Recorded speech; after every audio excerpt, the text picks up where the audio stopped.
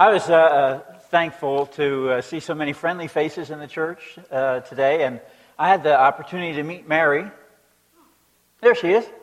And she shared with me some brochures about WHAZ. Actually, I was listening to WHAZ on the way up here, and there was an enthusiastic speaker, and I thought, I'd like to be able to preach like him.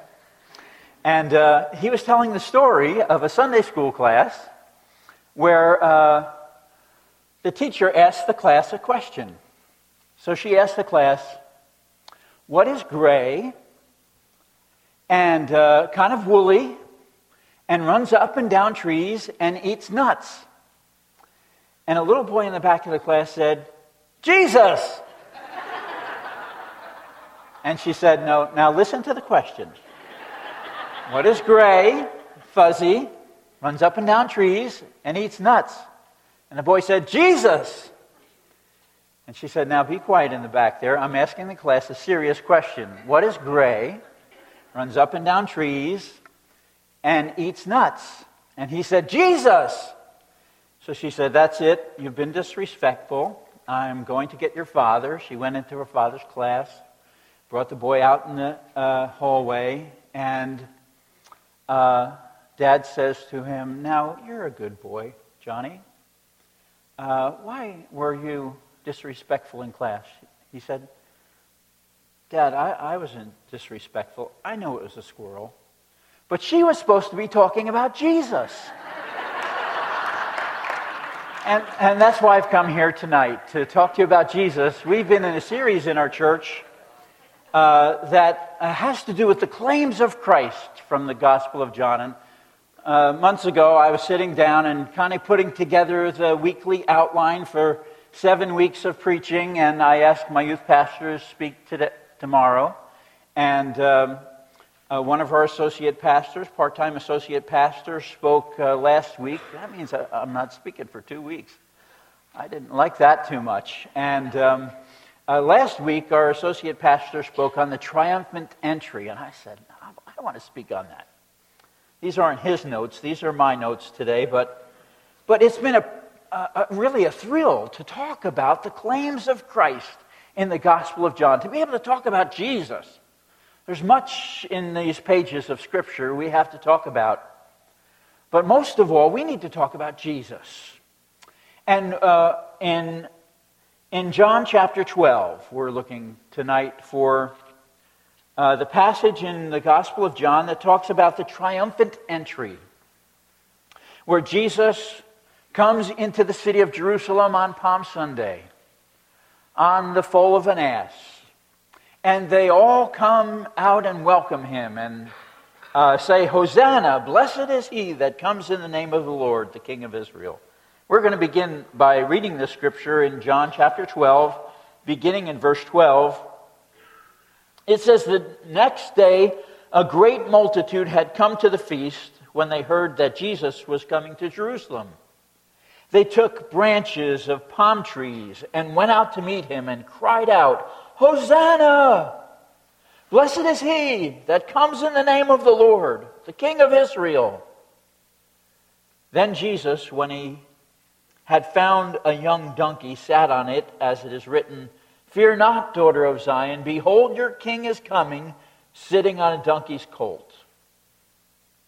His disciples did not understand these things at first, but when Jesus was glorified, then they remembered that these things were written about him, and that they had done these things to him. Therefore the people who were with him when he called Lazarus out of the tomb, and raised him from the dead, bore witness. For this reason the people also met him, because they heard that he had done this sign. The Pharisees therefore said among themselves, You see that you are accomplishing nothing. Look, the world has gone after him. Now there were certain Greeks among those who came up to worship at the feast. And they came to Philip, who was from Bethsaida of Galilee, and asked him, saying, Sir, we wish to see Jesus. And Philip came and told Andrew, and in turn Andrew said, and Philip told Jesus. And Jesus answered them, saying, "The hour is come that the Son of Man might be glorified." Now let's look also at verse 37. Although he had done so many signs before them, they did not believe in him. It's a humbling privilege to be able to share with you the message of Jesus. I am so thankful that God has given me this privilege for these years. And when we come to this passage, we're beginning a passage in the Gospel of John that describes for us the week of Passion, we call it, the Passover week. We know how it begins here in this passage, and we know how it ends. And everything that Jesus has done heretofore, everything that he has said and done, has been to bring the city of Jerusalem to this climactic time. And this week of Passion is surrounded by bookends, so to speak. Bookends of responses to Jesus. Jesus comes to the city of Jerusalem, and his message for Jerusalem is, it's time to decide. It's a time of decision. It's time for you to make a decision. Are you with me or against me? Are you for me or are you opposing me? And the beginning of the week begins with these voices that cry out. The voice of the people cried out, "Hosanna! Hosanna to the Son of David! Blessed is he that comes in the name of the Lord." They were hailing him as their king and worshiping him and praising him for all that they had seen him do and all they had heard him say. But on the other end of this week of Passion, there is another crowd at the end of the week that cries out as a mob, "Crucify him! Crucify him! We have no king but Caesar." You see, God has drawn the city of Jerusalem to a place of decision. And that's exactly where they're supposed to be. There were many people in these earlier chapters of the Gospel of John that were called by Jesus to decide, to believe. There were the early disciples of John the Baptist. And John the Baptist stood with them and pointed to Jesus and said so clearly, "Behold, the Lamb of God that takes away the sins of the world." Would they follow him? Would they walk in his steps? Would they become his disciples? There were those who were at the wedding of Canaan, who had drunk from the water that Jesus had turned to wine. What a miracle Jesus did in their very midst. And the scripture says of them, many believed in his name. And you know, when it says many, that means there were some who did not. Some decided with Jesus, and some decided against him. There was a man of high standing. His name was Nicodemus. And he came by night to inquire of Jesus. And Jesus stood face to face with this learned Pharisee, perhaps one of the Sanhedrin, and said, "Do not marvel that I say to you, you must be born again." It's time, Nicodemus, for you to decide. There was the Samaritan woman, and Jesus met her at the well and promised her living water and told her everything that she had ever done. And she said to Jesus, "I know the Messiah comes, who is called the Christ. And when he comes, he will tell us all things." And Jesus said to her, "I who speak unto you am he." She had to decide. Was this the Messiah? Was this the fulfillment of the prophetic word? Had the Savior come? Would she believe in him, or would she turn away? You see, Jesus walked in their towns. And he walks in our town today. He's here tonight. By the presence of the Holy Spirit, he is here among us. And he is calling us to decide about him. John chapter 1 and verse 12, you're so very familiar with. As many as received him, to them he gave the power to become the sons of God, even to those who believe in his name. Jesus says, it's time you decide about me. First of all, I'd like to say about that we can thank God for a time of decision, for it is a gift of grace.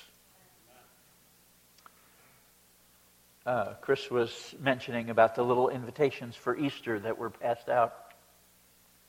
I came to Christ through just such a card. It probably wasn't as fancy as that one was.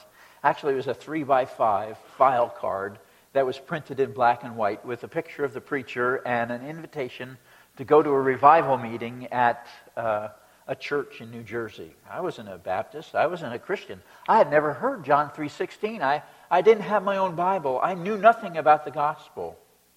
And one day I walked into a store somewhat like Stewart's and picked up a card and said, maybe I'll go. But it was the Holy Spirit that was prodding me. And I had to search around a little bit to find this church plant that was meeting in the auditorium of a grammar school. I finally found it, went to the church, heard the gospel, and heard an invitation that said, if you don't know that you're going to heaven and you'd like to know, we'd like to show you how you can be sure you're going to heaven. Leave your seat and come forward. And I don't believe I did that. I was kind of a really shy young man. But I walked down the aisle. Someone took me to a broom closet. And you had to use what you had, right? And showed me from the Scripture how Jesus Christ would forgive my sin and give me everlasting life. And I said yes. And like the lights came on, right? Like it was a new life. And God did a wonderful work in my life. Thank God for the time of decision, because it's a gift of grace. There was hardly a soul in Jerusalem who hadn't heard of Jesus, right? I mean, Jesus had just spoken the words, Lazarus, come forth. And this man who had been dead for 4 days and in the tomb came out of his grave, hopping out, and he was alive. I mean, news spread fast. They had media back then. It was the ladies. Wow, look what's taking place in Jerusalem. But I believe there were people that lived in the very city of Jerusalem that perhaps were preoccupied and had not heard. Perhaps a shepherd was out in his field, or perhaps a merchant was too busy with his shipments from out of the country, or perhaps someone was confined or ill. How wretched it would be to have Jesus come to town and you miss him. No offer of grace, no evidence to examine, no call of God tugging upon your heart. It's a gift of God that God comes to our town, to our lives, and offers us an opportunity to make a decision to follow him. Now, I was coming up this road that the street is on and looking up on the hill and still seeing the snow up on West Mountain. Are they still skiing? I imagine. No, they're not skiing anymore. That ruined my illustration, I was hoping to say there's lots of people around us. And maybe tomorrow morning when we're preaching, or tonight they're at the home improvement store picking up materials for something they need to do around the house now that spring has come. Maybe they're at Lowe's. Maybe they're sitting at home reading the weekend paper. Maybe they're skiing on West Mountain, but maybe not. Maybe they're taking a golf lesson. That's what I would be doing, probably, if I wasn't here. They're unaware of the opportunity that's theirs. They're unaware of the presentation that's being made in this church and so many churches, that Jesus will change your life. He will give you new life and abundant life, life that you couldn't imagine. It's a gift of God to have God bring you to a place of decision. Sometimes the day of decision is rather heart-wrenching. There's a choice we have to make. There's something we have to leave behind if we are to follow Jesus. There's a tug of war, perhaps, that wearies our soul. But thank God He has brought you to this point. Thank God you have a choice to make. Thank God He has opened your eyes to see Him and to know His message. Follow or no? That's the choice we have to make. Everyone is called to follow Jesus, but some have not heard. And we should be burdened for those who have not yet heard the message. We should want to get them here on Easter Sunday, even if it means that I have to stand in the back. Think of the blind man, John chapter 9. Are you familiar with that story? Think of the man that Jesus made to see. He was a man who was blind from birth. And later on in the story, the scripture says that it's not known that anyone has ever been made to see that was blind from birth. Jesus came by His way, and Jesus mixed some of the dust of the ground with His spittle and put it on his eyes and sent him away to go wash in the pool. And then this man was kind of drawn in the middle of a big controversy. It was a miracle. He was made to see. I'm sure his parents rejoiced at the great miracle that had taken place. But the Pharisees were unhappy that this man had been made to see by Jesus, because they had said, if anyone follows Jesus, he's going to be put out of the synagogue.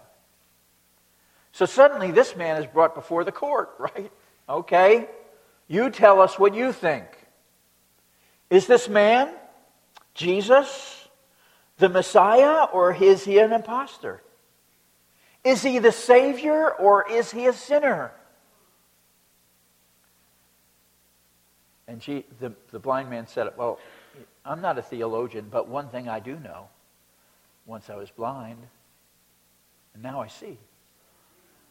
But you know, this man's eyes were not completely opened yet. In the flesh he could see, but he hadn't come to a place where his heart was made to see and understand Jesus. A little later on, Jesus comes to the man, and he asks him this question: do you believe in the Son of God? And here's his answer. He was a man, by the grace of God, that heard the question, and by the grace of God was able to give the right answer. This man decided. He said, Lord, I believe. And he worshiped him. That's what I did so many years ago. 1971, actually, telling my age.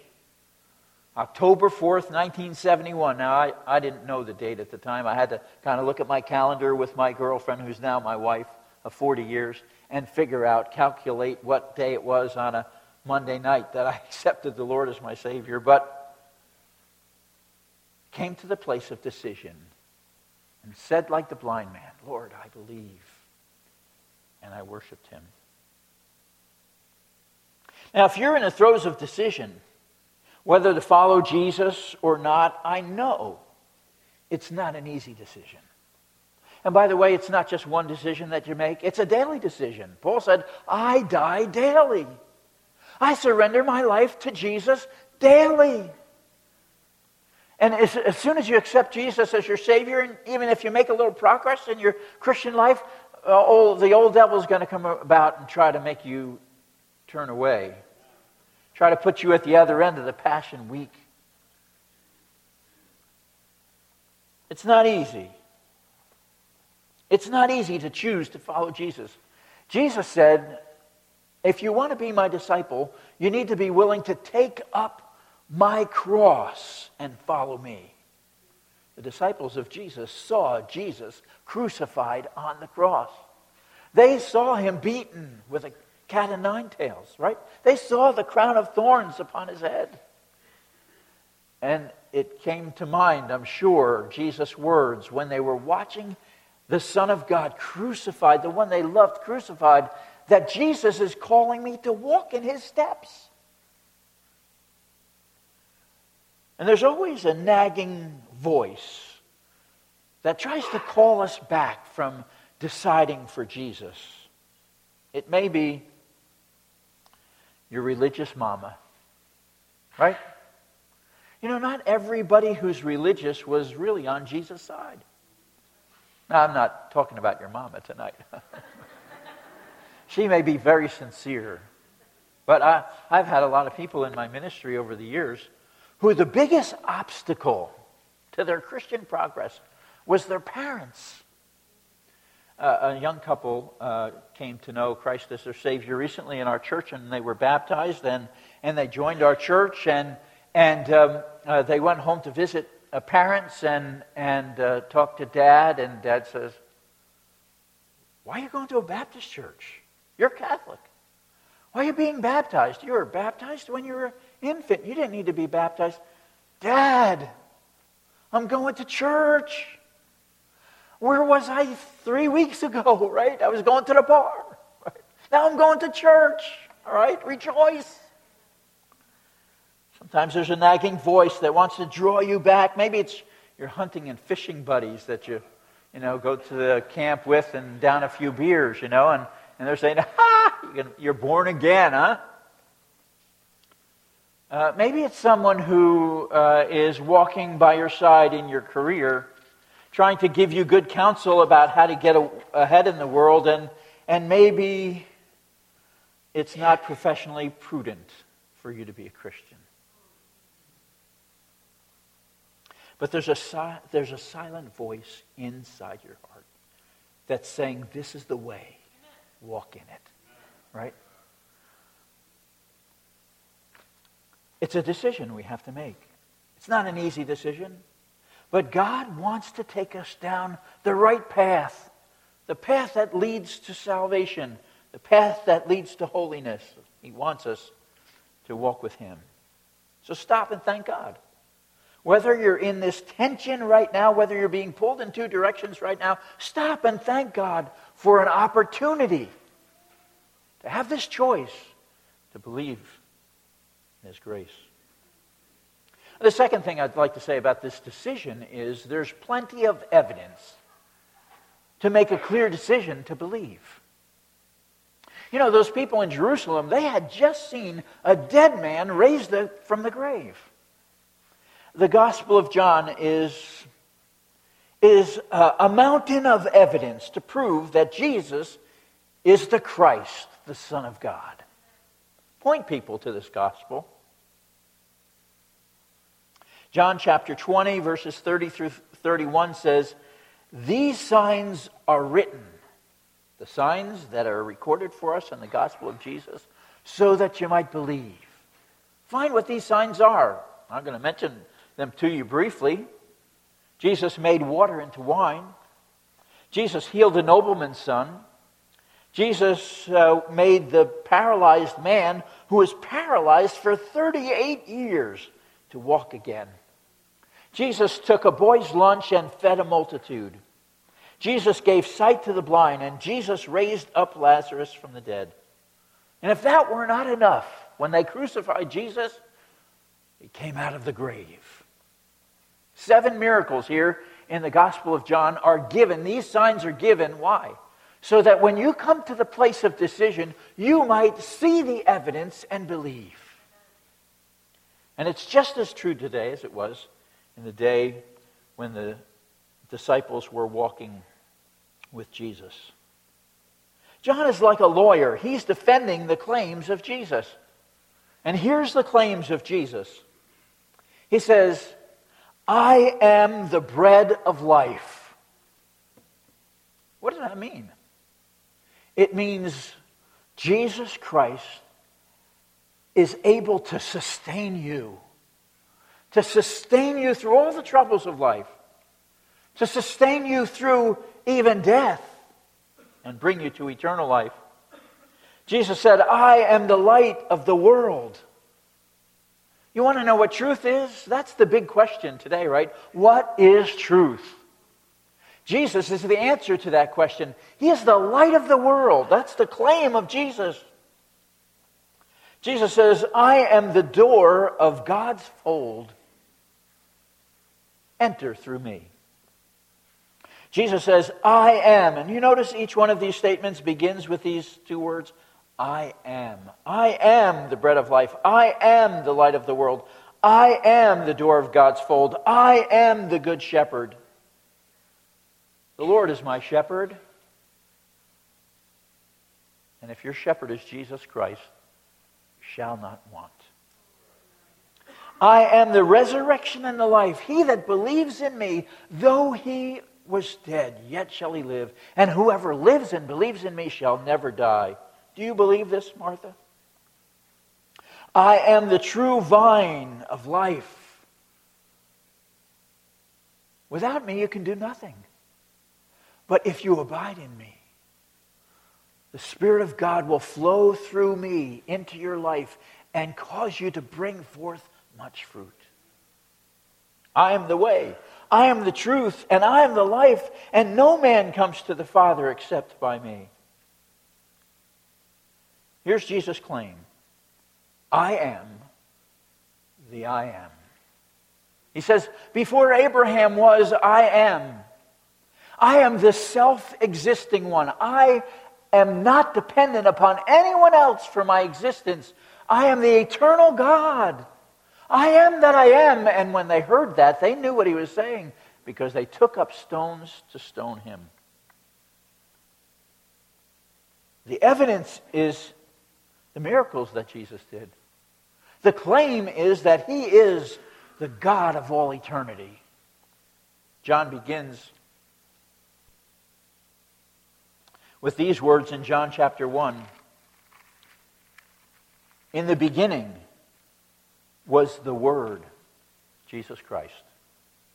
And the Word was with God, and the Word was God. He was in the beginning with God. All things were made through him, and without him nothing was made that was made. In him was life, and the life was the light of men. Jesus is eternal God. There's no shortage of evidence that Jesus is Christ, the Son of God. It's not like you have to weigh and balance unless you're deceived, unless your eyes have been blinded by the philosophies of this world. If you look reasonably and rationally at what you read in the Scriptures, you can come to no other conclusion but that Jesus is the Christ. So, that being said, what holds men back from following Christ? Well, I'll tell you what it isn't. It isn't lack of evidence. More than 4 independent sources, ancient sources, testified to the reality of the life of Jesus, his death and his resurrection. And experts say that if you have more than one ancient, independent witness, that's almost certain that the event that they're recording is true. But we not only have 4 Gospels, we have the book of Acts. We have the witness of those who saw him in the resurrection. And 1 Corinthians chapter 15 tells us a whole litany of people who saw him, Peter, Cephas, and the 11 disciples, and then the 12 disciples together, including Thomas. And Paul says that even 500 people, many of whom you can go and ask about their testimony today, have seen the resurrected Christ. I've seen him. It's not lack of evidence why people don't believe in Jesus. You know, it's obvious if you look at the creative universe that something powerful and with unlimited strength and something that's totally wise had to create everything that we see around us. It's only a fool that says there's no God. It's foolish to think that all this came together just by a cosmological mistake. See, it's not lack of evidence. The heavens declare the glory of God. The firmament shows forth his handiwork. But it really comes down to this, and I'm just going to summarize my words in these 2 simple verses from the prophet Isaiah. One you're probably very familiar with, Isaiah chapter 53 and verse 6. All we like sheep have gone astray, we have turned everyone to his own way. Why don't people decide for Jesus? Because they have decided for their own way. They've decided to rule their own lives. They've decided they're not willing to surrender to the sovereign authority of God. All we like sheep have gone astray. We have turned everyone to his own way. And it's sin that keeps people from following Jesus. It's sin that keeps them from making a decision to walk in his steps. It's sin that causes us to step away from the grace and the goodness and the blessing that he brings our way. Now, we have gone astray from God and chosen our own way, and our ways may be much different.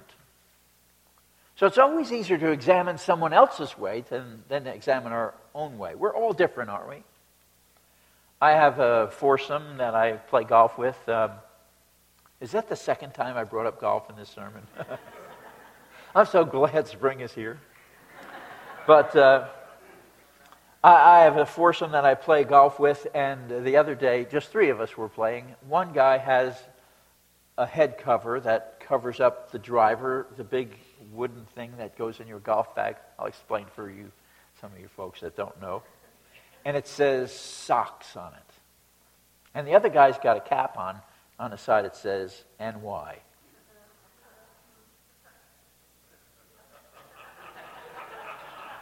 Now, I have no idea. They start talking, oh, did you hear the Sox are my World Series winner?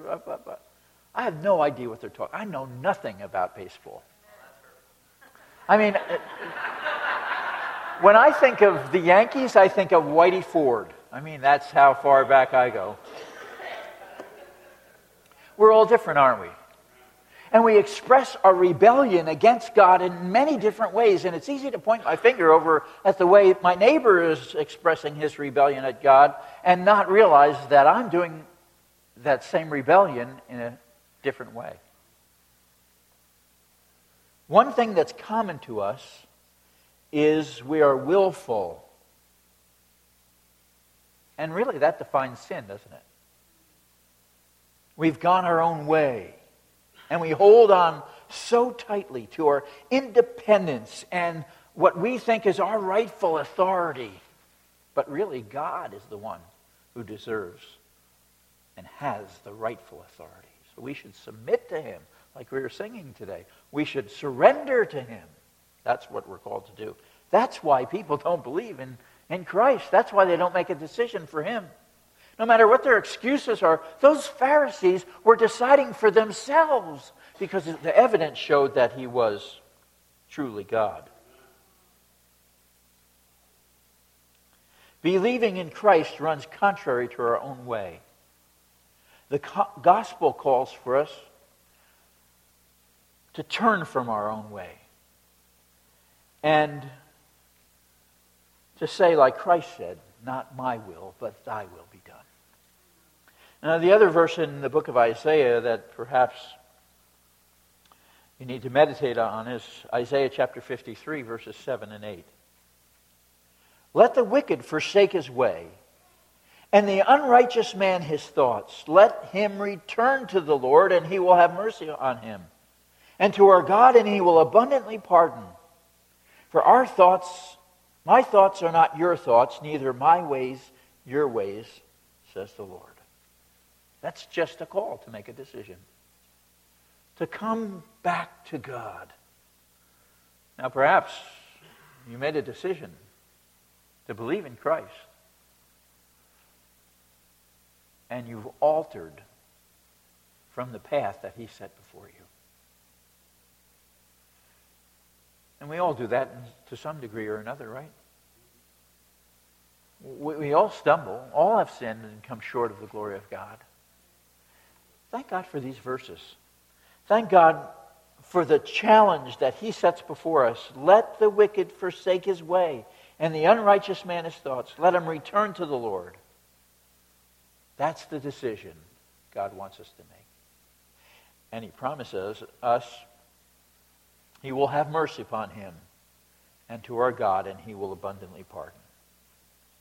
2,000 years ago, the city of Jerusalem was drawn to a day of decision. Would they say, "Blessed is he that comes in the name of the Lord," or would they cry out, "Crucify him"? For them and for us, it was an opportunity of God's grace. And we are drawn this moment to that same decision. Will we follow Jesus? Will we say yes to Christ? Will we surrender our wills to Him? You know, there's no middle ground. There's no saying, well, I'm just a neutral. I'm just going to be a bystander. I'm going to watch other people make their decisions, and I'm just going to sit back and kind of coast. Jesus said, if you're not with me, you're against me. And unless you're gathering in, you're scattering abroad. It's like, unless you're harvesting, then you're throwing the harvest away. So what do you say when Jesus comes to you like He came to the man who was born blind, made to see physically, and now was challenged to decide, am I the Messiah or am I an imposter? Am I the Savior, your Savior, or am I a sinner? Jesus said to him, do you believe in the Son of God? That's what I ask you tonight. Do you believe in the Son of God? And here's what the man answered. Lord, I believe. And he worshiped Him. Our Father, we come before you tonight.